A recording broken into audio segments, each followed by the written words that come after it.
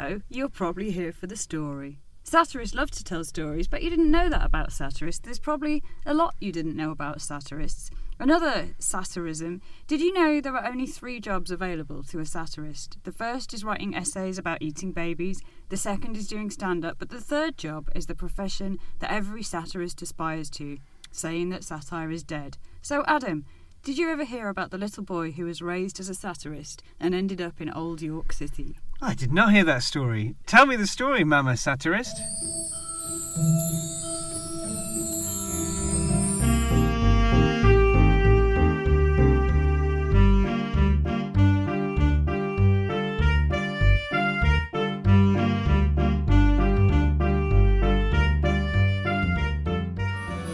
Once upon a time, there was a little boy who was raised as a satyr, which is a male nature spirit with ears and tail resembling those of a horse and a permanent exaggerated erection. Early artistic representations, it's from Wikipedia, it's fine, sometimes include horse-like legs, but by the 6th century BC they were more often represented with human legs. Comically hideous, they have mane-like hair, bestial faces and snub noses, and are always shown naked.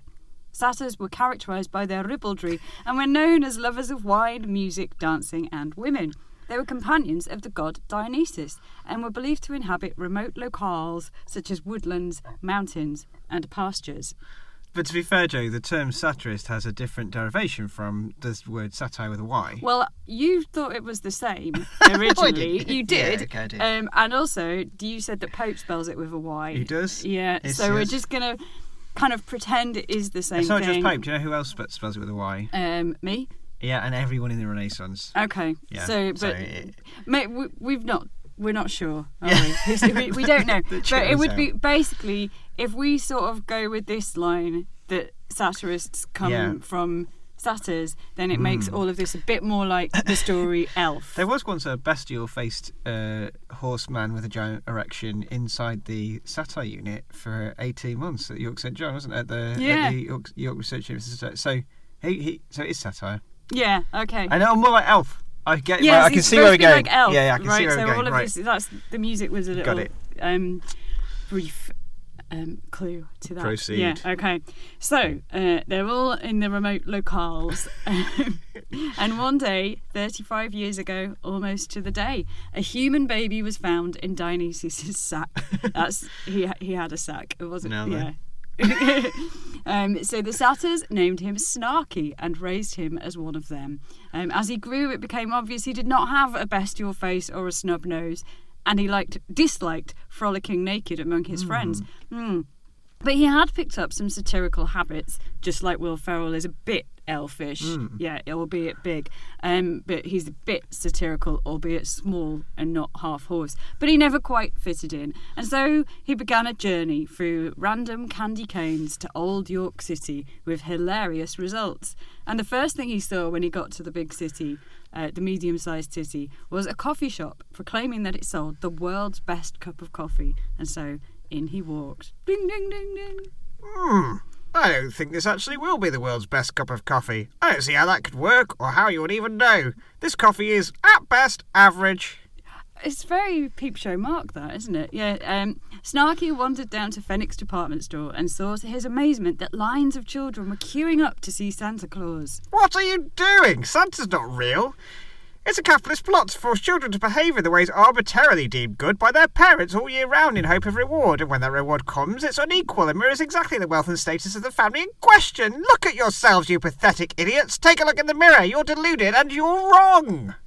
By a complicated twist of events, Snarky was arrested for doing that. Go figure. And bailed out by his actual birth father, again, go figure, and lived in that family for a bit, winning the hearts and minds of his stepmother and half-brother with his foul-mouthed but often amusing invective, although they did find it odd. Stupid fucking prick. Shush, no, it's not your bit. They did find it odd how he poured vinegar all over his food all the time and to make it really sour. Various things happened. Including that Snarky struck up a friendship with Crossy, who worked with him at Phoenix and liked to sing. That's important, remember about that. Until one day he was walking through the museum gardens when he came upon Chris Morris, curled up in a sad ball under some of the rocks from the ancient monastery. It's not good. I can't get my latest satirical project to fly. Everyone's so basic and capable only of understanding things as direct biographical representations of the author these days. Nobody's able to appreciate irony or nuance anymore. Look, the satire meter's pointing to 0. I don't know what happened in York City and everywhere else, but the spirit of satire is almost completely dead.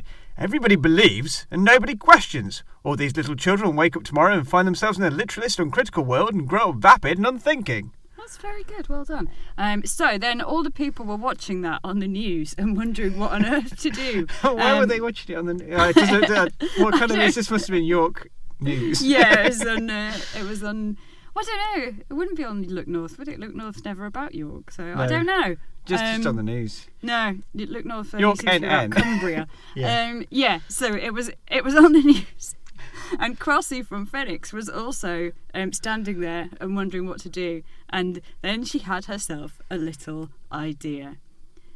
Nice to meet you, where you been? I could show you incredible things. Magic, madness, heaven, sin. Saw you there and I thought, oh my God, look at that face. You look like my next mistake. Love's a game, wanna play? And soon the whole park was ringing out with the sound of Taylor Swift's satirical song, Blank Space. And even though that wasn't the best song to express the spirit of satire, any more arguably than Santa Claus is Coming to Town is the best song to encapsulate the Christmas spirit, it worked quite well. In that it was easy to sing and remember, and it was a bit satirical, so that is why they did that. And then everybody rediscovered their love of satire. Chris Morris leapt up and wrote a new series of Brass Eye, and they all lived happily ever after.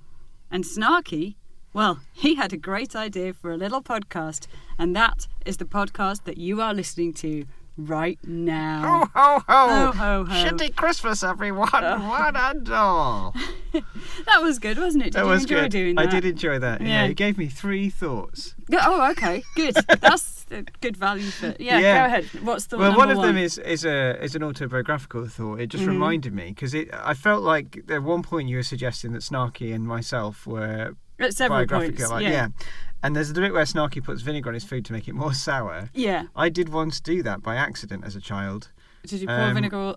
What did you put it on? Like not just on chips or whatever? It was special. We went through a phase where we would have, my dad would do his home-cooked chips and pizza and salad, which was a rare delicacy. Like we didn't have it all, but some Fridays we would have. Friday night would be pizza night, and he had made. We were having this margarita pizza and stuff, and we all sat down to eat it, and we were all very excited. And then instead of picking up the vinegar, which has the end on it that drips food slowly onto your thing, I accidentally picked up the bottle that you use to fill the vinegar bottle. Oh, right. So I took off the red lid Just and poured it, glugged vinegar all over my chips, and obviously it quickly seeped into the pizza.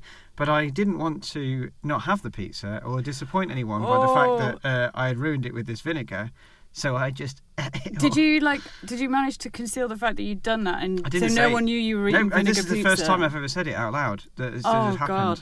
And I can remember when I'd finished the pizza. You must have been like a raisin by the end of that. There was just like a puddle of a raisin eating a pizza. There was just like a puddle of vinegar residue on the plate after, and I remember quickly using a paper towel to wipe my hands and put it on the plate to cover up the vinegar puddle, and then that just absorbed the vinegar as well. So I guess if you'd said then, because with pizza it's not like with pie, is it, where you could just get a dip? This pizza is more finite, isn't it? I'd have to say, Dad, I've ruined this dinner you've made. Make it again. Yeah. And I couldn't do that. People used to do that at your school, like loosen the tops of the bottles of vinegar at school dinners so that it would all pour out? No. Yeah. But I can remember Not mine. Yeah, no, they did do something that. my little brother did once when we went to a birthday party when he was really small, like 5 or 6. Is he didn't like, he's very different now, but when he was a child, he didn't like, for example, chicken or anything like that. Right. But they'd given him chicken nuggets or something that he really didn't want. So he poured loads of ketchup on the plate and then put all the food in the ketchup and was like, I hate ketchup, I can't eat it. So does that all count as one thought? That's all one thought, okay, yeah. Right, The second thought was the bit in the script where it says, and then some things happened. Yeah. Which reminded me of something I've been teaching recently, which isn't satire but is funny, which is Gothic blue books and chat books. So these were penny dreadfuls, essentially, shilling shockers, but they're really, really short. They're written for a working class audience in the late 18th century, They were tremendously popular, but what they are is literally they're the synopsis of a story that doesn't exist. So rather than you don't have like interiority or characterization, and we were looking at one in the seminar the other day, and there was a line in it that said, "After a series of further mysteries, Emily found the secret passage." Just that same thing. That's what he does at the end of She by Rider Haggard, which is one of 3 books now of Victorians that I'm going to talk about in this podcast. But yeah, so they've like found the secret of eternal life, realised the problems with the secret of eternal life, climbed over ravines and through caves and stuff, and then it's like then in the penultimate paragraph it's like we travelled across Africa and the rest of the globe for many months and some terrible things happened which I won't tell you about here, and then we went home. Someone else who does that a lot actually is Cervantes in Don Quixote, where you have chapter titles where it's like it'll be like Don Quixote and Sancho Panza arrive at the inn after many other interesting things happen to them, but then you don't find out what they were. Yeah. No, it's great. So my little thing was sort of roughly on a par with all of those. Totally. I thought it was. Yeah. Probably better than Rider Haggard's She, to be fair. And what's your third and final thought? Something that I learnt this semester is that there was an Irish version of Brass Eye. Okay. They're called Brassoy. Brassoy. It was. I can't. Just pause for a second. What was it called? What was it called? It was called The Savage Eye. Okay. Ran from 2009. And it's more like a prank show than Brass Eye. They do some very similar kinds of stunts. But the difference between The Savage Eye and Brass Eye is that, do you remember when we talked about Brass Eye in the podcast in an episode last September? One of the things that came out of the discussion that I think that we both ended up reflecting on is that he doesn't tend to prank the public. No. He pranks celebrities, politicians and stuff like that, whereas Savage Eye does tend to go after the public with the intention of revealing, like, outdated attitudes around sexuality or religion. Have you seen, I mean, I don't know if this is like, too much from behind the curtain, but we've got this open on IMDb. The third series is performed by comedians David McSavage, John Caleri, Pat McDonnell and Dermot McMorrow. That's funny, isn't it, that he's called McSavage and he's in a Savage Eye? That's like if you were called Adam McPodcast. Adam McSmith and War talk about satire. If I was called Joe McVictorians. Yeah. No, it is. I wonder if that's why it's called The Savage Eye, actually. No, but it says that he's only in the third series. Okay. So, maybe it was in all of them, but it's only in the third series they do that. I don't know. I've got no idea how to watch this. Some of it's on YouTube, but I've not been able to find it. Once I can't find it to look at with my eyes. I know what you mean. Okay. Okay. So that was a lot of thoughts, wasn't Thanks it? for the 3 ideas. Did you have any reflections on the little this year's Christmas sketch? Yeah. Well, it was somewhat truncated, wasn't it? Because Elf is a long film with lots of characters, so I don't know how well it worked to do that sort of, and then some things happened as if the whole thing was narrated by Papa Elf. But quite a lot of the Elf is montage, though, isn't it? The actual film, quite a lot of it is montage. Yes, it is, like the date and everything. And his journey. It's like it's a montage. It's 3 or 4 key comedy set pieces, like when he fights the small man. Yeah. Yes. He's an angry elf. Yeah, that's one of the keys. So there's a key. And actually, there's an advert for Asda, isn't it? At the moment, is it Asda or Argos? It's Asda. It is Asda. And basically, they've taken the key scenes from Elf and put them in a 3.5 minute ad. Well, not even 3.5 minutes. Like it's there's not much. The famous scenes in Elf, if you took them out, would probably be approximate to the length of your script. Yeah, I did always think as well in Elf, ever since the first time I saw it, that like I get why they've gone like with a secular song and a song about Santa Claus, but that's not really the Christmas spirit, is it? That is really like it's quite a menacing vision of Santa Claus. I always thought with that song, like, you better be good, you better not shout fart, okay, but you'd better not cry. Yeah. Like, you're allowed to cry. Yeah. Or not. But yeah, it never. I've just never thought of that as being the song that would make you think like, it's Christmas now. I love humanity. It's a really creepy song, and it's a song about like it said in the script, be good and you'll get a monetary. It's financial really reward. pissy as well, isn't it? And it goes like, You better not shout. I'm telling you why. Yeah. It makes me think of a parent. I'm telling you, all right? Yeah. I think when I was a child, I just didn't like that song. That particularly. song. Have you ever heard of a character called He Venom? sees you when you're sleeping. He knows when you're awake. Yeah. Are you familiar with the Marvel Comics character Venom, the alien symbiote? Do you think that I'm familiar with the Marvel Comics character Venom? Of course not. No, I didn't think so. But when I was about 10 or 11, a lot of childhood memories today. It's Christmas, it's a time for nostalgia, isn't it? I remember getting an issue of Amazing Spider-Man from the co-op or something, and it had Venom, who's this horrible alien symbiote, swinging through the buildings with a Santa hat on, and it said, "You better not shout, you better not laugh, you better not cry." I think you're allowed to laugh. I said, what's the song? You better not be a little bitch. Yeah. You better watch out. Yeah. You better not cry. Oh no, Father Christmas has just come in through the window because we were singing that. I don't know. I think you are allowed to laugh anyway. Well, they had those. It had the actual lyrics, and then it just said in like Venom is coming to town, and there's like a little Christmas hat on Venom. But it was such a terrifying image. I always associate the song with that, this hideous monster. And there is the Santa monster, isn't there? What's that called? Krampus. Oh yeah. In Europe, like a horrible Santa. Yeah, they did that in Inside Number 9, didn't they? Oh, they did. Yeah. There's going to be an Inside Number 9 Christmas special. I know. Lots of good things on at Christmas that I'm looking forward to. Yeah. So we could talk about telly a little bit, couldn't we? Do you want to? We could, yes. So this is our Christmas episode. Yes, of the podcast that is the podcast of McSmith and McWar talk about Muck satire in a desperate Muck attempt to bid quantifiable impact for our Muck research. It is Muck research. I'm researching it. It's the McDonald's song. Oh right, very good. Yeah. Yeah. Do they even still have that? I don't think so. Probably not. No. But yes, so we're applying Muck impact for our Muck research on Muck satire. Yeah. And this is a Christmas one. Form, function, future, etc. Yeah. And the Smith and Wall Christmas special. It's always a lovely time of the year, isn't it? It's established now to be a legit tradition. It's legit. Tradition. Yeah. Legit tradition. It always starts with our Christmas sketch, which you've experienced. And what else are we going to be doing this Christmas, Joe? Do you mean in this Christmas episode? In this Christmas episode. Talking about some things that we've watched on television, recommending some satirical things, and just generally wishing everybody a lovely Christmas. Yeah, that's the plan. Right? We're going to do That's TV things, satirical rags, end. That's the final bullet That's what it point. says in the script, yeah. End.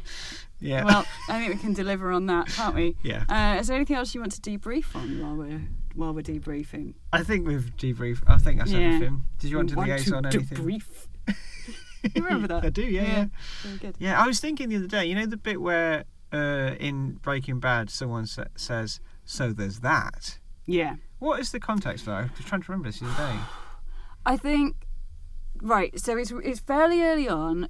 Jesse says it in passing. I think because Walt wants him... Oh, I think it's something like Tuco wants to kill us, so there's that, or something. Mm-hmm.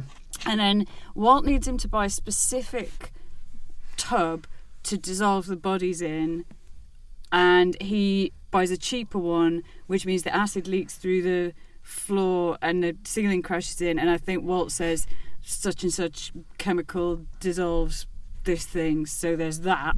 So he's like using Jesse's phrase back at him to say, like, you had a moment of outwitting me, like being the dominant person for a bit, like, or you thought you knew everything, but I know about chemicals, acid, bodies and floorboards. Okay. So there's that. Okay, that'll be it. Yeah. Yeah, nice. We It's can not cut really that bit satire, out. is it? Well, we can see how it sounds. Yeah, yeah. But thank you for confirming that. It's been That's bothering, okay. bothering I me think for it's ages. that. Somebody else might know differently. Yeah. I don't know. Send us in actually by email. Yeah. Okay, cool. So, Yeah. what have you been watching on the TV, and was it satire? Well, actually, the most recent thing that I've been watching isn't satire. It's called Wayne. It's on All 4. It's very good. Okay. Yeah. Is it comedy? It's dark and violent and has some funny bits in it too. You like that, don't you? Yeah. Is it? Do you know what Like it's a lot like? Is it like Utopia? No, it's not like Utopia. It's a lot like. Do you remember The End of the Fucking World on Channel 4 quite a few years ago? I remember everybody was talking about that. It's on Netflix as well. Was it? Yeah.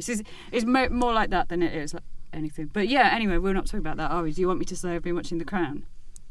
Yes. Yeah, I've been watching The Crown, Yeah. which is a brilliant satire on kind of the rich and the poor, which also is going to lead me to a Victorian thing, actually. That so you've got this insanely wealthy old woman who, so The Crown, and which isn't a satire, but you kind of wonder if it might be when you see like Imelda Staunton as the Queen getting pissy with John Major because she thinks that the British public in a recession should pay for the repairs to her massive super yacht, and is not at all receptive to the idea that they might see that as being somewhat inequitable. And she says something like, "Do you know, Mr. Major, out of all my castles, none of them was made for me. Only the Britannia yacht was made for me, so it has a special place in my heart." It's like, yeah, you really don't get it, do you? Good job, you're dead. Castles were specifically made for you, Joe? Well, exactly, none, and also no yachts. Yeah. I didn't inherit my house. Yeah, but I thought there was like a brief, potentially satirical bit where John Major and his wife Norma are eating their dinner, and you're kind of waiting to see what they're going to be having with their sausage and mash, and it's peas, which is famously what the John Major puppet and Norma were always eating in Spitting Image, or John Gray Majors. Yeah. Well, peas, dear. Yeah. So I felt like that because there was no need for them to be eating peas, but they were. So I felt like that was a nod to his characterisation in Spitting Image. Yeah. But it was strange to see Johnny Lee Miller playing. It must have been a bit like how it was for you when Gillian Anderson was playing Thatcher, I imagine. Yeah. One ibble dibble and no dibble ibbles. Yeah. Did you get far with The Crown? I'm about halfway through. Right. The Johnny Lee Miller casting is the Queen. Yeah, spoiler. And Diana. Yeah. But do you know who is? Do you know who features in a minor way in The Crown? That lady Susan Hussey who said the racist things. Yeah. She's in it because she's the wife of Marmaduke Hussey of the BBC, and she's always trying to like be friends with the Queen all the time, which is incredibly posh. So yeah, I knew who she was when she came up in the real life world. The Johnny Lee Miller. Go on. No. I was going to say the Johnny Lee Miller casting. It's like going into cold water, isn't it? When he first appears, it's like, well, that's Johnny Lee Miller in a silly wig. And then after 2 or 3... It's the same with Margaret Thatcher and Gillian Anderson. After a few scenes, you do just start to read him as John Major. Yeah. I think there's some pretty good casting. Something that... this is really unfair of me to point this out because it's basically... TV is essentially theatre and it involves some imagination, doesn't it? Yes. But I was struck by how a lot actors are obviously much older than the actors from last time. Yeah. Particularly in the case of Prince Charles, where it's gone from being that man who looked like he was in his mid-20s, the really posh guy who was playing Prince Charles in the last season, to now being Dominic West. Yeah. So I just looked on a wiki for The Crown to see how much time is supposed to have passed between the last episode of season 4 and the first episode of season 5. Basically none, isn't it? It's the same. It's the next year. Yeah. Yeah, so that's weird, isn't it? They had a rough year. 1994 was a rough year for Prince Charles. Yeah, but Diana grew about 2 feet in height, so that was nice for her. Yeah. Something that was interesting is I was watching it because I knew that we were going to potentially talk about it on the podcast, and whilst I was watching it, not whilst I was watching it, but in the same time in my life that I was watching it recently, I was also preparing to and then taught the film Vice from 2019, which is the film about Dick Cheney, the vice president, and his corrupt rise to power and all of the corruption in America and his assault on executive power, and how he basically wrestled lots of power and influence from a very stupid George W. Bush Jr. And a lot of parallels between what's going on in the Vice and what's going on in The Crown, because a lot of the Vice, I should say, is definitely satire. It's a satirical film. The Crown is definitely not satire. One of the criticisms of Vice is that it's too scattershot in its targets, although the director Adam McKay says that's not my fault, that's just what was happening in the world. Yeah, fair. And another one is that it doesn't have enough commentary. It's just things that actually happened restaged, but with comedy actors in the roles of historical people. But I thought that is in itself satire, isn't it? It's the cat when you cast someone, like the fact that you've cast Christian Bale as Dick Cheney. Yeah, that's a comment in itself Yeah. before you do anything else, isn't it? Which is, any students listen to this, Richard Dyer has a theory called star theory where he talks about the casting in TV, drama and theatre is a kind of intertextuality. Like you can't get rid of the freight of that. Like when Anthony Hopkins played Titus Andronicus, then you're obviously thinking about Hannibal Lecter. Yeah, and if you cast Steve Carell as a leading government official, you've essentially cast Brit from Anchorman in government. Or what's it from The American Office? Yeah. What's his actual name now? I've forgotten. Oh my god. They say it all the time. Yeah. Oh well. Yeah, so but The Office is probably a better example actually. Yeah. So you're basically I think saying. it's a better. So that's interesting. So when you cast Johnny Lee Miller as John Major, there's potentially a bathotic effect, pathetic effect, isn't there? Yeah. Which is that you've got boring old John Major, Prime Minister, and like Sick Boy from Trainspotting. It does have a comic effect. It's the same with, like you said, cast a beautiful sex icon like Gillian Anderson as Margaret Thatcher. Like there is a dissonance there that does invite a comedic reading. Yeah, and also, I mean, the other thing that's Johnny Lee Miller's famous for is not really getting that much work after Trainspotting, isn't it? Yeah. He wasn't he didn't really rise to that much fame after that. No. So Plunkett and McLean and Byron, wasn't he? Is that it? Oh, Trainspotting. Well, I'm sure there's more. Well, Trainspotting 2. Yeah.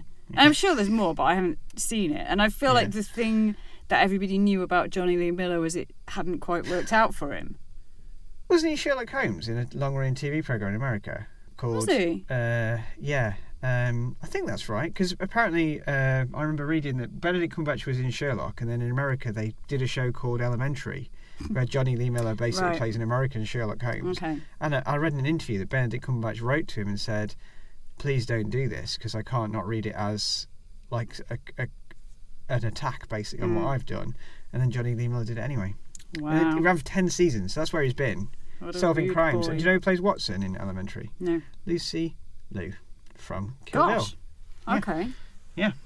I've never seen it, but well, fancy that. It exists. Yeah. Yeah. So that's The Crown. Not satire, but good. Well, not satire, not good. It's not satire, but it's not a satire. Like, yeah. Yes. So, what have you been watching? Oh well, I've been very busy recently. There's been some industrial action. There's been a lot of bother, isn't there? Yeah. And a lot of busyness, which has basically meant that I was incapable of concentrating on anything that evening other than the TV programme that is the TV programme I'm a Celebrity, Get Me Out of Here. Right. Or as the kids call it, IACGMOOH. Do they? Yeah. Call it that. Okay. Yes, and have you heard much about this? Yes, obviously. Yes. What did you hear? Matt Hancock was in it. Yeah. And he got to the final 3. Yeah. Which was kind of annoying people. And yeah. Matt Hancock was in it. But he didn't win, and now he's not going to do any more politics as well. That's right. He said that he's not going to run again, which is fortunate because there's been a vote of no confidence in his constituency. Yeah. So he said, didn't he, on it, I believe, that he was just looking for a little bit of forgiveness. He said bit of forgiveness. He said he wanted to show people who he really was, and it's so hard in these current times for politicians to be relatable and for people to actually see their personality. No one wants them to be relatable, though. They just not want them to not be bent. Yeah, and don't give all the money to Dido Harding so that we have an app that doesn't work in the middle of a national crisis. Yeah. And so on. So yes, and it caused a massive controversy, obviously. The people inside the camp weren't too keen on the idea. One of them, who was a journalist, I've forgotten her name, she spent a bit of time asking him probing questions, but the main storyline in week 1 was the fact that the public was voting Matt Hancock to do every single Bush Tucker trial. Yeah, which they were always going to do, weren't they? And it had an interesting and divisive effect in that some people, even people like my friend Lucy, friend of the podcast, was saying that she was having difficult conversations with some of her extended family because they were texting her saying like, oh, he's an all right bloke actually, isn't he, Matt Hancock? Because he could, maybe he should be Prime Minister. To which I say, if he can balance the economy as well as he can chow down on a camel's cock, maybe he's the solution to all our problems.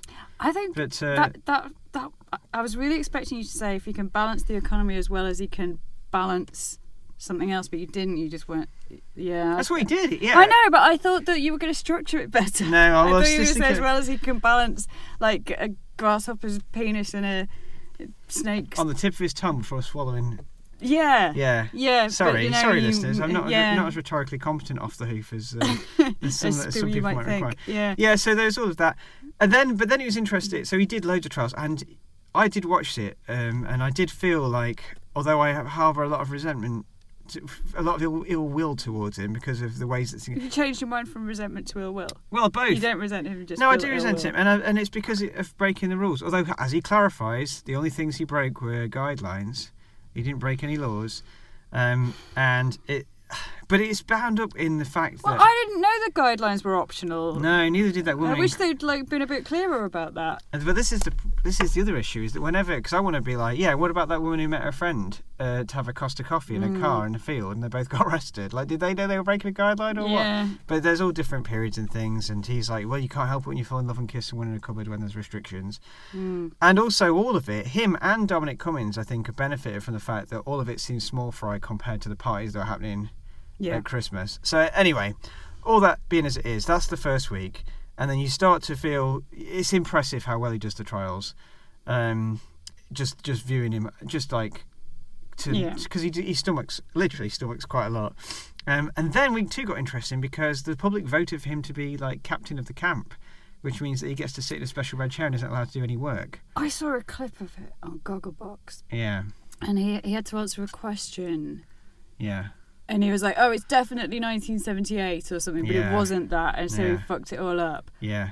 It was really annoying. Yeah, because is that when they ring it? There's he was two in a people. phone box. Yeah, and he doesn't like, it's definitely 1978, it's definitely 1978. And it's wrong, and they don't get to eat. So, and it gets worse and worse, because once he stops doing the trials, they all start failing trials. Something else that struck me is that obviously people are giving Matt Hancock a hard time. No one was mentioning what Boy George was charged and put in prison for doing in the late 2000s, which was handcuffing a man against his will to a wall for multiple days. Questions of what happened. Is it? No, and and he did. This came at one time in about week 3 where someone said, "What was that thing about how you handcuffed a man to a wall?" And Boy George was like, I was having a mental breakdown, I was doing a lot of drugs, I was out of my mind. There's not been any evidence to prove that I assaulted him sexually or otherwise, but I did detain him and I have done my prison sentence. And then he goes to the diary room and he's like, I think it's really inappropriate that they asked me about that. So what are you talking about? It's not inappropriate. I think you should have to talk about that if you did it. I just think the whole programme's really stupid and annoying. Anyway. Yeah. My question is, and then of course he comes third, and the winner was the woman football player. Yes, And the person who came second was someone of Hollyoaks, Chris Moyles. Yeah. Had a pretty bad time. So what's your question? Well, I was just going to say I was reading an opinion piece in the Private Eye, and this asks the question. They point out in the Private Eye magazine something else as well, which is that Ant and Dec, who do their little bits to camera, which are really broad. When they used to go like, "Evening Prime Minister," last year, didn't they? Yeah. Well, they mentioned in the article that they were doing that, and now it's becoming their little comments are satirical. Like, it's very simple satire. Like, for example, when Matt Hancock gets put in the red chair, they had a lettuce. Put eyes, like Mr. Potato had eyes and feet on it, and then every week Matt Hancock was in the chair, they would see who's going to last longer, the lettuce or Matt Hancock, which of course refers to something that we haven't talked about in the podcast because it all happened, which is that Liz Truss is no longer Prime Minister, ladies and gentlemen, and there was a lettuce that outlasted her, wasn't there, in the Daily Star? Yeah, did we not? Yeah. Oh no, we talked about that at Farsi, didn't we? Anyway, what is the question? So all right, okay. So the question is this. They just one other thing is they also mentioned the Boy George thing. They say, astonishingly, Boy George, who served a jail term for assault and false imprisonment, escaped scrutiny because campmates are so keen to interrogate the former Secretary of State about their nan's death or his CCTV booty grab of Gina. But then it goes on and it talks about how basically it's a way for the public to torture people who are basically guilty of crimes against society. And it asks the question, is this the future? Is this a new super franchise in which the public get to vote on Sir Gavin Williamson, David Williams, Prince Andrew, gagging on the willies and arses of Australian creatures not yet born? So is this actually audience-led interactive satire? No. Oh.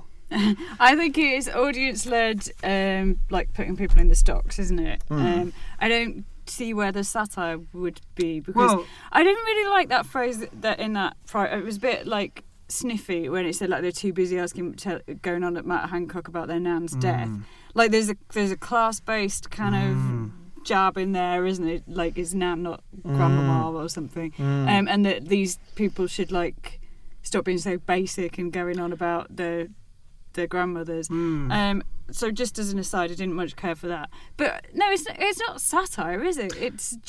It's punishment. But is the producers, when they're coming up with the activities, like for example, the producer who decides to have the red chair that Matt Hancock then obviously gets voted into, is that person like engineering satirical scenarios? Well, what's the satirical the lettuce? Well, I mean, being able to see, because when Matt Hancock goes in the chair, like his another side of his personality comes out, which is the bit that's quite happy to let other people do the work. And do you know one bit that really annoyed me was when he'd been having a shave, and then he left all his I think I might have seen that on beard Gogglebox shavings as well. in the bowl, and then some one of the and he was like, well, what's it going to take you, like 10 seconds to wipe that up? And it's like, but it would have taken you 10 seconds. So those kinds of things come out because of the scenario that the producers have engineered. So are they kind of facilitating satire? No. Okay. Because that's still not satire, is it? Like it's punishment, and there might be some irony about it, but I don't see how that's being satirical. Well, is it like part of satire is the high brought low through ridicule. So if you put Matt Hancock in a box full of snakes, no, because that's like saying when they like executed Charles II. Yeah, that was the high brought low and a full head shorter. Yeah, it wasn't satirical, was it? No, because you're right. Because it's not putting Matt Hancock making him eat a kangaroo's arsehole and putting him in a box full of snakes. Is not the same as a picture of that happening, is it? It's actually you're doing it to. Like it's not a caricature. Like it actually is the actual Matt Hancock in an actual box full of snakes. I mean, I suppose they could say it's like it's a real life living tableau or something. But no, it's just it is what it is. I suppose the things that Anton Deck say. People shouldn't read into things. Well, that's the last end of the podcast. Yeah. No more episodes. But I suppose the bits where Anton Decker stood on the bridge, they could be satire when they're doing their commentary. Couldn't it? When it's just like comedic commentary. Maybe? Just comedy. Yeah. I don't know. Yeah, that's okay. So The Crown, not satire. I'm so petite, not satire. This podcast, Merry not Christmas, satire. everyone. Yeah.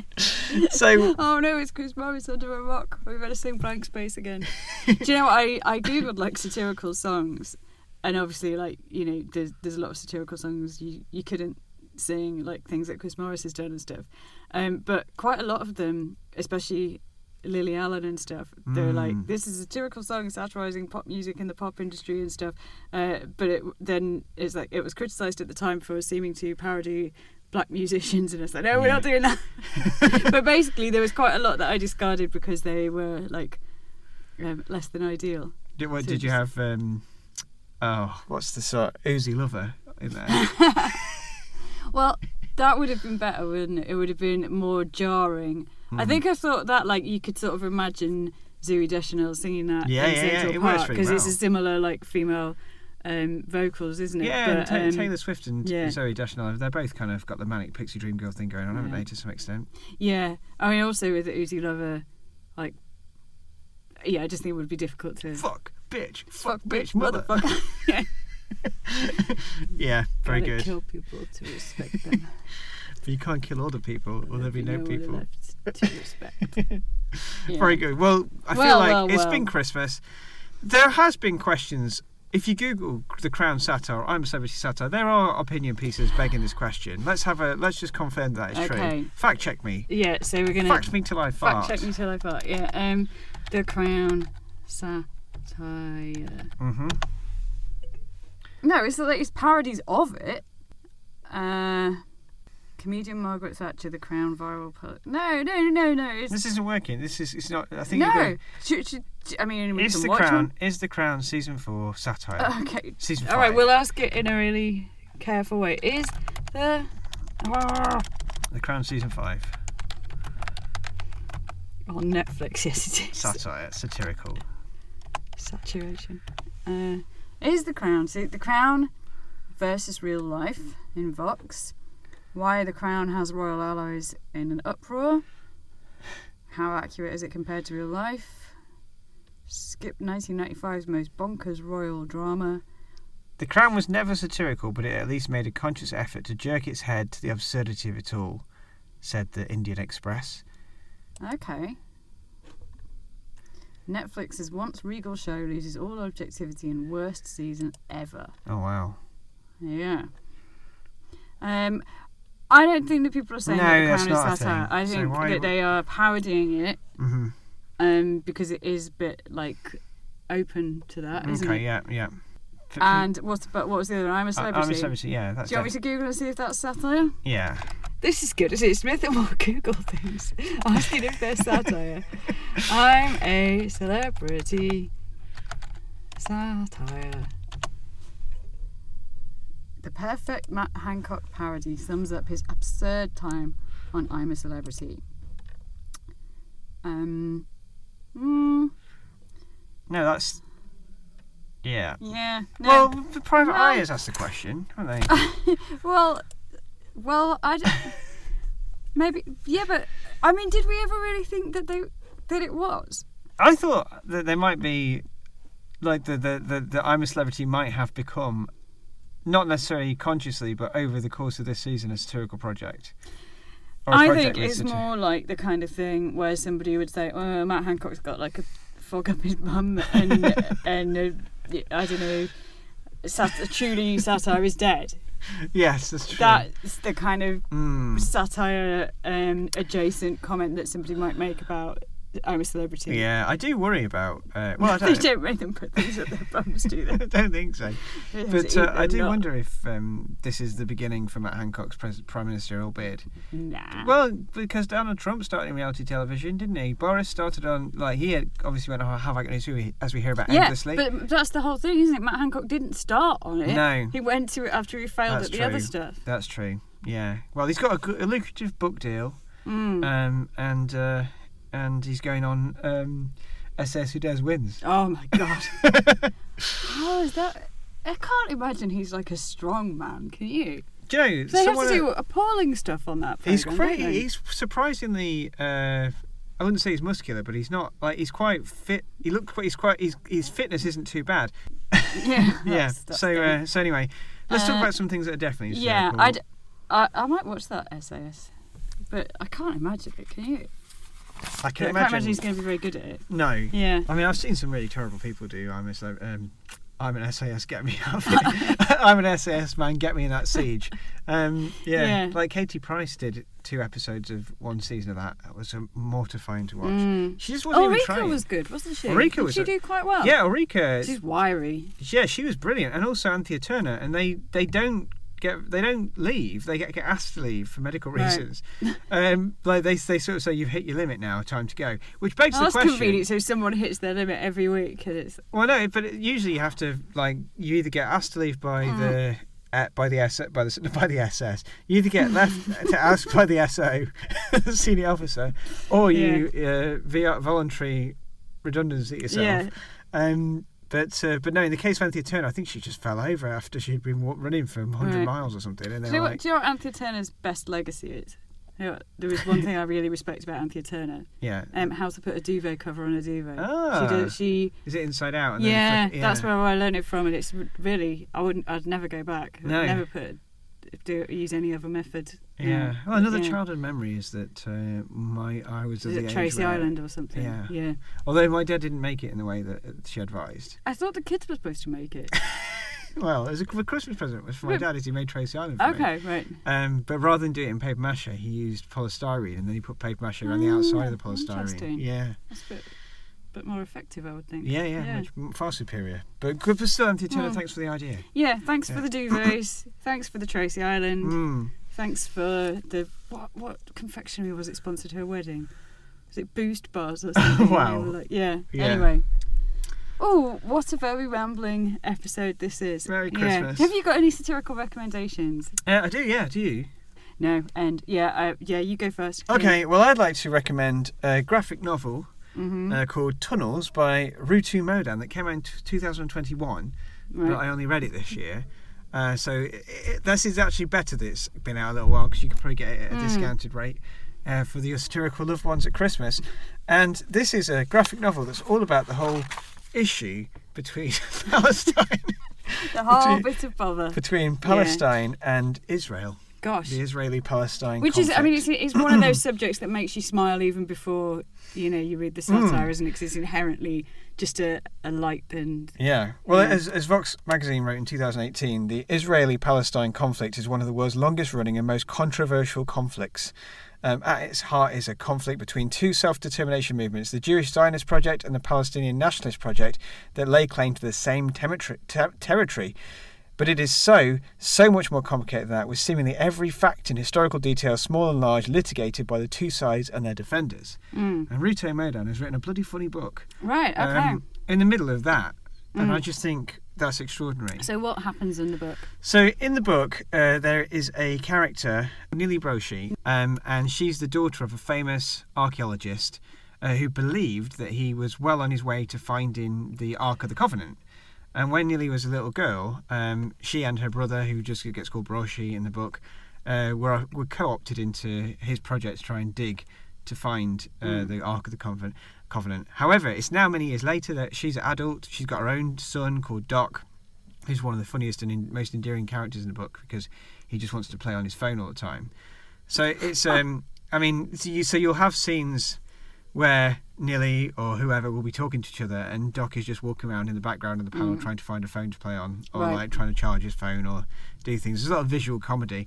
Anyway, their father gets dementia and can't remember anything, and she finds out that there is that her father's boss at the university is basically going to try and find it to steal the glory of the to discover it, but also take all the credit for it.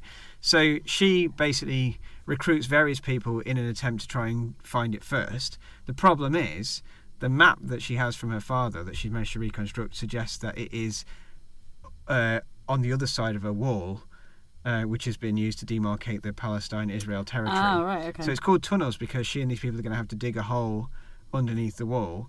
But once she begins this task, it starts a whole series of different events. So you end up with lots of different parties on both sides of Israel and Palestine and in between, all trying to get to the Ark first. But one of the reasons it's so funny is because the task just becomes so ludicrous because it's sort of distorted and contorted by all the bureaucracy to do with territories and stuff, and all of the strange, what seemingly to us, and I think was supposed to seem strange to us, the strange sort of rituals that people have to go through. And you end up in this sort of bureaucratic, Byzantine, bureaucratic, Kafka-esque scenario. You know how just before this I had a quick meeting with a colleague about something else, and the colleague listened to this podcast and said, have you ever done one about satire and bureaucracy? You should do that. You should do one about Kafka and things like that. And Catch-22, Joseph Heller. Yeah. Well, this would fit really well in that. So, yeah. So maybe we should if you see them, tell them we've done it, and we don't need to do another one now because it's been covered. So that's the kind of... So you have this kind of Indiana Jones style National Treasure escapade going on. It is a caper. But it's also... It reminds me of things like The Death of Stalin as well, in that the bureaucracy makes things ludicrous and farcical. And there is just like some flat out comedy, like there's a cow in it that because they believe, so some of the people who are trying to get to the covenant believe that you must sacrifice a cow before you can approach it, because we've all seen Raiders of the Lost Ark. I was going to say, I've been thinking about Raiders of the Lost Ark for the last few minutes. You've got to be careful. So they drag this cow around with them, and eventually the cow gets shot in the bum and goes insane. And there's a panel where the cow who's going insane jumps, and the perspective looks like it's jumped over the moon. So it's kind of an Indiana Jones-esque farce, really, which shines a light on some of the ludicrous logics that arise from bureaucracy and some of the just strange conclusions that happen when you have a set of beliefs or ideas that are as deeply entrenched as they are on either side of this party. So it's just some reviews. Rachel Cook said in The Guardian, "It's complex and thrilling. If Modan has given us a tightly plotted adventure, which is also a brilliant, daring satire." And it was described as in Variety as biting, bracing and bold in both its satire and ambition. Starred Review said, the very best kind of satire, modern, embraces political absurdity, subverting ridiculous aspects of faith and fanaticism, while never devolving to mockery. There's just one quote that I was looking for that I suddenly can't find. But it just sort of talks about how she walks this tightrope between comedy and offence and stuff. But something that none of those reviews really get across either is just how, like, quite lovely all the characters are. But there's even ISIS terrorists in this who are kind of endearingly hapless in their efforts. Oh, and I got to the end of it. It took about 2 hours to read. I'm a slow reader. And I just thought, what a nice cast of characters.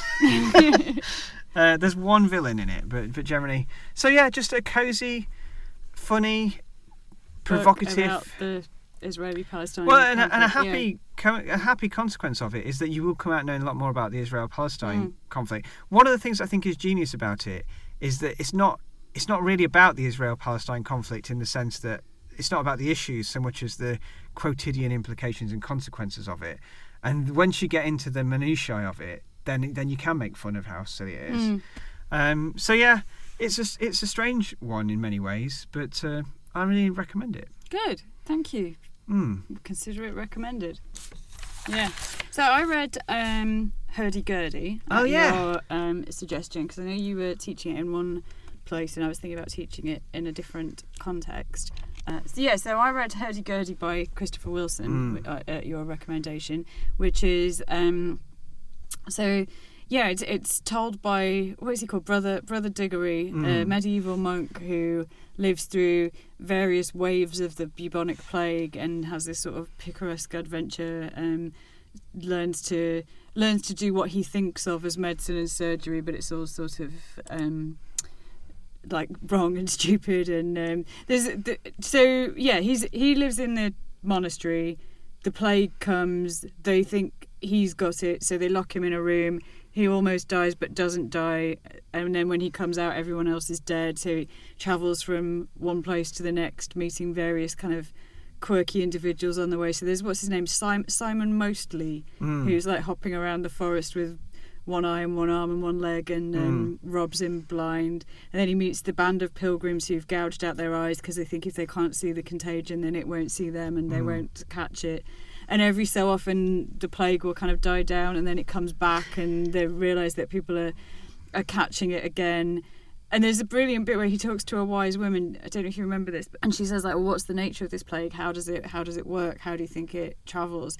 Is there like contact from animals? Do animals get it? And he says it makes the fleas behave very strangely because they don't like it when the fleas are on a diseased person. They hop to a healthy person because they don't like the disease, and then they both go quiet. And she's like, yeah, you could, maybe that's worth thinking about, like that it's obviously that's presumably how this one is meant to be transmitted. And that's how typhus happened as well. Yes, isn't it is. Yeah. I think they have recently found that wasn't that how the bubonic plague did spread. Not rats after all, I think. Well, there's but yes, it's very funny, isn't it? Yeah. And good, and it made me laugh a few times when I was reading it. There's quite a lot of dramatic irony where Diggory almost stumbles upon something we know to be true like that. Yeah. And then there's also the visions. Yeah, because the other guy has the visions of the future where everyone has become stupid and they have these magic boxes that make them argue with each other. And there's a yellow-haired man with little hands who is that's good then. Yeah. Is it satire though, or is it just comedy? Is it satire or It's is it sort of- comedy? Well, I think it is broadly a comedy with some moments of satire in it, like the stuff where, because it's defamiliarization, isn't it? Where the other monk like looks forward to the future and sees things, so you're seeing them seeing the world we live in through the eyes of a medieval monk, and so that feels like loosely. Yeah, satirical. I think it's satire. But the satire is like the targets of the satire are a little bit less specific than we're sometimes used to. Like it's sort of like the hubris of believing in medicine and like or the latest medicine, or believing that your medicine is better than someone else's. Or interestingly, it came out in 2021, obviously in the middle of the first few years of the pandemic, but it was written before that apparently. Like he wrote it in 2018. Okay. And then it got popular again in 2021. Well, it came out in 2021, right, but he'd already written it when that bat got 18 in China. Yeah. Yeah. So it is But it interesting. also, sorry. No, let's go on. Well, it also was interesting because I read that, and then this week on my Victorians module, I was teaching The Time Machine, in which... Have you ever read The Time Machine? Or Yeah, seen the yeah. film Well, I've of not it read yet? all of it, but I read some of it. So you I have remember, read all like- of it. I'm kidding. So yeah. So you remember, like, humanity has divided itself into two species thousands of years hence, and there's, like, the beautiful, Yeah, vapid, useless Eloi who are fit for nothing but lying around, and then the Morlocks who at Morlocks. first sight seem to be, like, the workers who live underground, and they are that, but they also come out every so often and eat the Eloi. And so because I was reading those in, like, fairly close proximity to one another, so I was thinking, like, the Eloi... Wells's vision of humanity or its debased descendants thousands of years in the future is what Brother Diggory's vision of the future, which is us, is already, because he talks about how, like, they've forgotten how to do anything. They don't need to know how to use a map. They don't need to know how to think or speak in different languages because the little boxes do it for them. So in some ways, like, Wells might look at us today and think, yep, as I predicted, Yeah. that's now watch out for the Morlocks eating you all up. Yeah. But I hadn't ever really fully thought about The Time Machine as a satire before, because, like, obviously it's, one of the earliest examples of science fiction and of future travel, and it's interested in the whole idea of the fourth dimension and how does one carry on living when one knows the world is going to end. But I mean, the exaggeration and the extreme differences between the Eloi and the Morlocks makes me think that, and he says, did you know in his preface, Wells says, like, the writer of this work is, like, indefinitely indebted to Swift.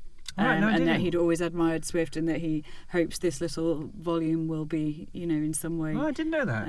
Yeah. So then, I think once you start thinking of it as a satire, that really, it changes a lot of the things that we might think about or discuss about it. Yeah. And in the seminar, what we mainly ended up talking about was the cannibalistic elements of it, and how if we view the Morlocks and the Eloi as two distinct species, then it isn't really cannibalism. It's possibly a satirical comment on the farming and eating of meat, because basically the Morlocks they're looking after and tending to and caring for the Eloi to make them, like, all the more yummy when they eat them. Yeah. So is it really about meat eating and vegetarianism, or are we to understand it as cannibalism, which would be, like, the ultimate symbol that, once we get to a point where we're eating each other, then really all pretense at civilization is gone, isn't it? It's then as now perhaps the ultimate symbol that everything is lawless and anarchic. And stuff. But cannibalism, there is an interesting thing about cannibalism in satire, isn't there? Because I can't go a whole episode without mentioning Modest Proposal, which is obviously advocating cannibalism. Yeah. And a student brought to my attention a novel that's just come out called A Certain Hunger, which is a satire on... that. Yeah, I think it's a satire on, like, for want of a better term, like woke capitalism and feminism and stuff. But it involves this person who presents as the best ally ever, but is really eating all the vulnerable people, literally eating them. So I've not read that yet. I'll feed back when I have. Yeah. But there is something interesting about satire and cannibalism. For sure. Yeah. So that was a very interesting conversation. Yeah. And interesting thoughts about cannibalism, satire, and so on. And also connect, I think, with the Crown to an extent. To Yeah. go back to earlier on in this episode. We're sort of planning the next season as we go, because we've got an episode on satire and bureaucracy and an episode on satire and cannibalism now Yeah. in the pipeline. And as it turns out, the week before that, on that module, we were reading Three Men in a Boat. Oh, yes. Have you read that? No. Right, so it's like light Victorian satire, and what I normally kind of say about it is one of the things that I think it does is kind of anticipate the 20th century sitcom. So it's like the follies and foibles of everyday life. He calls it, like, the natural cussedness of everyday things. So it's just like a bunch of suburban men, and there's a lot of, like, rambling anecdotes about how it's annoying when you can't find your tin opener, or how when you pack your bags the thing you want is always at the bottom, or cheese smells bad, and like a long anecdote about somebody's got this, like, lump of cheese and they take it on the train and everybody, like, forces them off the train because it smells so bad. They go throw it in the canal but the bargemen all complain, and they go bury it in a mortuary, and then the mortuary attendants complain. So like all these people who obviously would be accustomed to terrible smells, and get that cheese out of here. So things like that is basically, I would say, anticipates observational comedy and the sitcom. And we were talking about it in the seminar, and I said to the students, like, can you think of anything that might have, some legacy from Three Men in a Boat in contemporary culture? And suggestions included The Office and Curb Your Enthusiasm, which I think is quite persuasive. Like, I could see the characters in Three Men in a Boat, like, pursuing somebody all day because he's got a Prius and he didn't flash the other Prius back or whatever. That is, people get obsessed with tiny things and make big deals out of them. And then the other one was Peep Show, which is like also just men in an environment together, finding each other irritating. Obviously in Peep Show it's a bit more ramped up. You could have Only Fools and Horses. That's three men in a series of in situations. A flat. Yeah, that's true. Or Red Dwarf. Three men. Well, in a cat yeah, in a that's the spaceship. thing, isn't it? Lots of comedy is men in a space that they, for whatever reason, can't get out of or are forced to share together. Although I think Ron Grainer said that he was inspired by Waiting for Godot when he came up with Red Dwarf. Yeah. Well, maybe Waiting for Godot was inspired by Three Men in a Boat. Maybe. Who knows? But I thought Peep Show was really good because I mean, there even is that one where they go on a boat and end up killing that dog and burning its remains. Is that where Jeremy pisses himself as well? Oh, I think he might do. Yeah. Yeah. God, the dog. Yeah. They feed the dog back to its owner, don't they? That's right. Yeah, because it's in a bag of barbecue. Do you know, that's things. the first episode of Peep Show I ever saw. Is it? Yeah. Yeah. Well, I started thinking about it anyway, and thinking about. So I wrote. I'm not going to read it, but I'm just going to tell you about it, just as a experiment to see if I could. I wrote I thought you were going to buy the turkey episode. In the style and voice of Jerome K. Jerome, and called it Two Men in a Flat to Say Nothing of the Snakes. Right. And it's really easy to do. Oh, it's really easy to because it's too long. We haven't got time. So yeah, I don't think this would be terribly funny. Well, it might not be terribly funny anyway. To anyone who isn't that familiar with Three Men in a Boat, which obviously would include you. But it did kind of feel surprisingly easy to do this, and also it's a little callback to, was it last year we did the Peep Show bit? Yeah. I'll tell you what we could do is we'll link it in the show notes. No, we'll read it, but we'll do it after the music. So if people want to hear it, they can keep listening. If they don't want to hear it, no, I don't think we should do that. It's too long, and nobody would get it if they haven't read it. We'll post it on our blog. We'll post it on the blog and issue a challenge to do it. But okay. Yeah, because one of the things as well that I think you need to understand some of the key features of Three Men in a Boat. Okay. That the students observed that after every episode, every dumb thing that happens, the narrator he always resolves to learn a lesson, and he's like, from that day to this, I haven't done that. And they were saying it's literally never the thing you should have learned. It's always something slightly surreal and disconnected. Which is that's Homer as well, isn't it? Yeah. There's no such as there's one where he goes, and I've learned absolutely nothing at all. But yeah. So it concludes with, obviously, it was a joke, Harris. I bought the turkey. I spent ages researching it. It's going to be delicious. It was a Christmas joke, and so on. And then after all of that, the narrator says, I resolved at that moment to become a vegetarian and have not touched meat ever since, which is the kind of not the point thing. Yeah. It is too complex a business for a chap like me, though in the interest of truth and full disclosure, I must confess I had sex with his sister that afternoon, which is what happens, isn't it, in the Christmas Peep Show. So we'll get that on the blog and people can watch it. People can read it. Is Three Men in a Boat, do you know if there's any connection between Three Men in a Boat and Jonathan Swift's Tale of a Tub? I don't think that he alludes to it.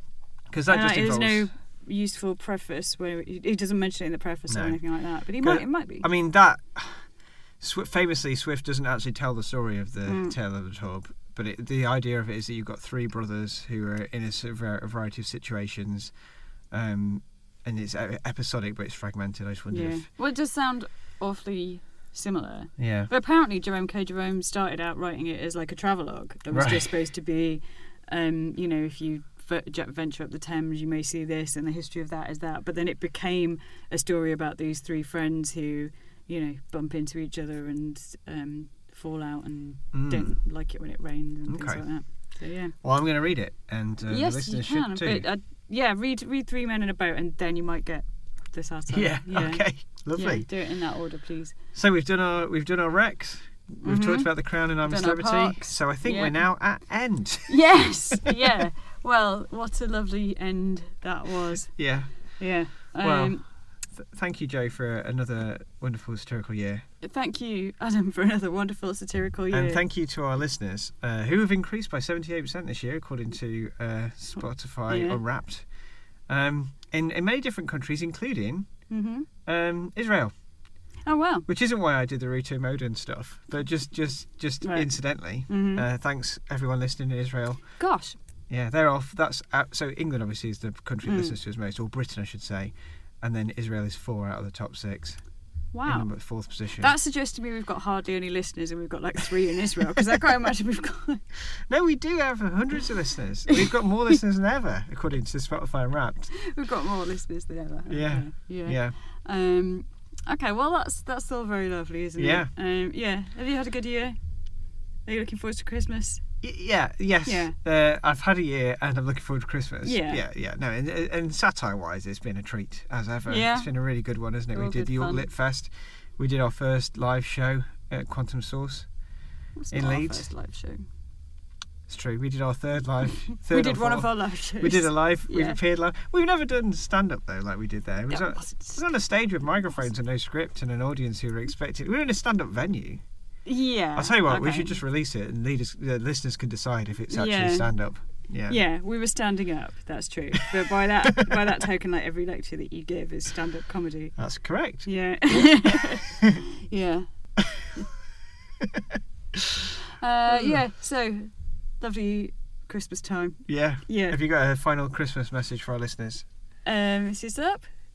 Shut up. SatireNoMore@gmail.com. Sit up, shut up, and satirenomore@gmail.com. Yeah, if you Yeah. enjoyed the episode, let us know. Rate and review us on your podcast platform of choice. Yeah. Send us an email at satirenomore@gmail.com. Follow us on Instagram at the other one. Elemental Adam. What? Sorry. Follow us on Instagram and talk about. Sorry. Okay. Follow us on Instagram at talk about satire. Follow us on Twitter at Satire No SatireNoMore. More. And follow us individually Yeah, if you and choose. also, like, are you going to do like satire TikToks or something now that you do TikTok all the time? Yeah, potentially. Yeah. Yeah. You can follow me on TikTok at Elemental Adam. I was thinking I might do some book talk type TikToks about books that we talk Yeah. about that are satire. Yeah. But you don't have to follow me on TikTok. That was just an experiment. Just wanted to see what it was all about. Yeah. And Yeah. Yeah. It just happens that one of my videos has had 2,500 views. But I'm too green to know if that's good or bad. It could. I think it's quite bad. Yeah. it's I quite think low, other people yeah. have done better than that. Yeah, well, I've seen quite poor. some people got like 30. Yeah. I'd say.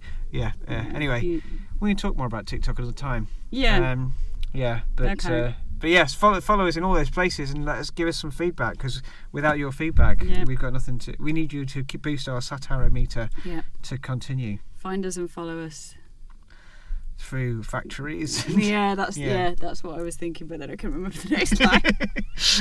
Yeah. All right. Okay. Merry okay. Christmas, everyone. Merry Christmas. Yeah. Bye. Bye. Bye. Bye. Bye. Bye.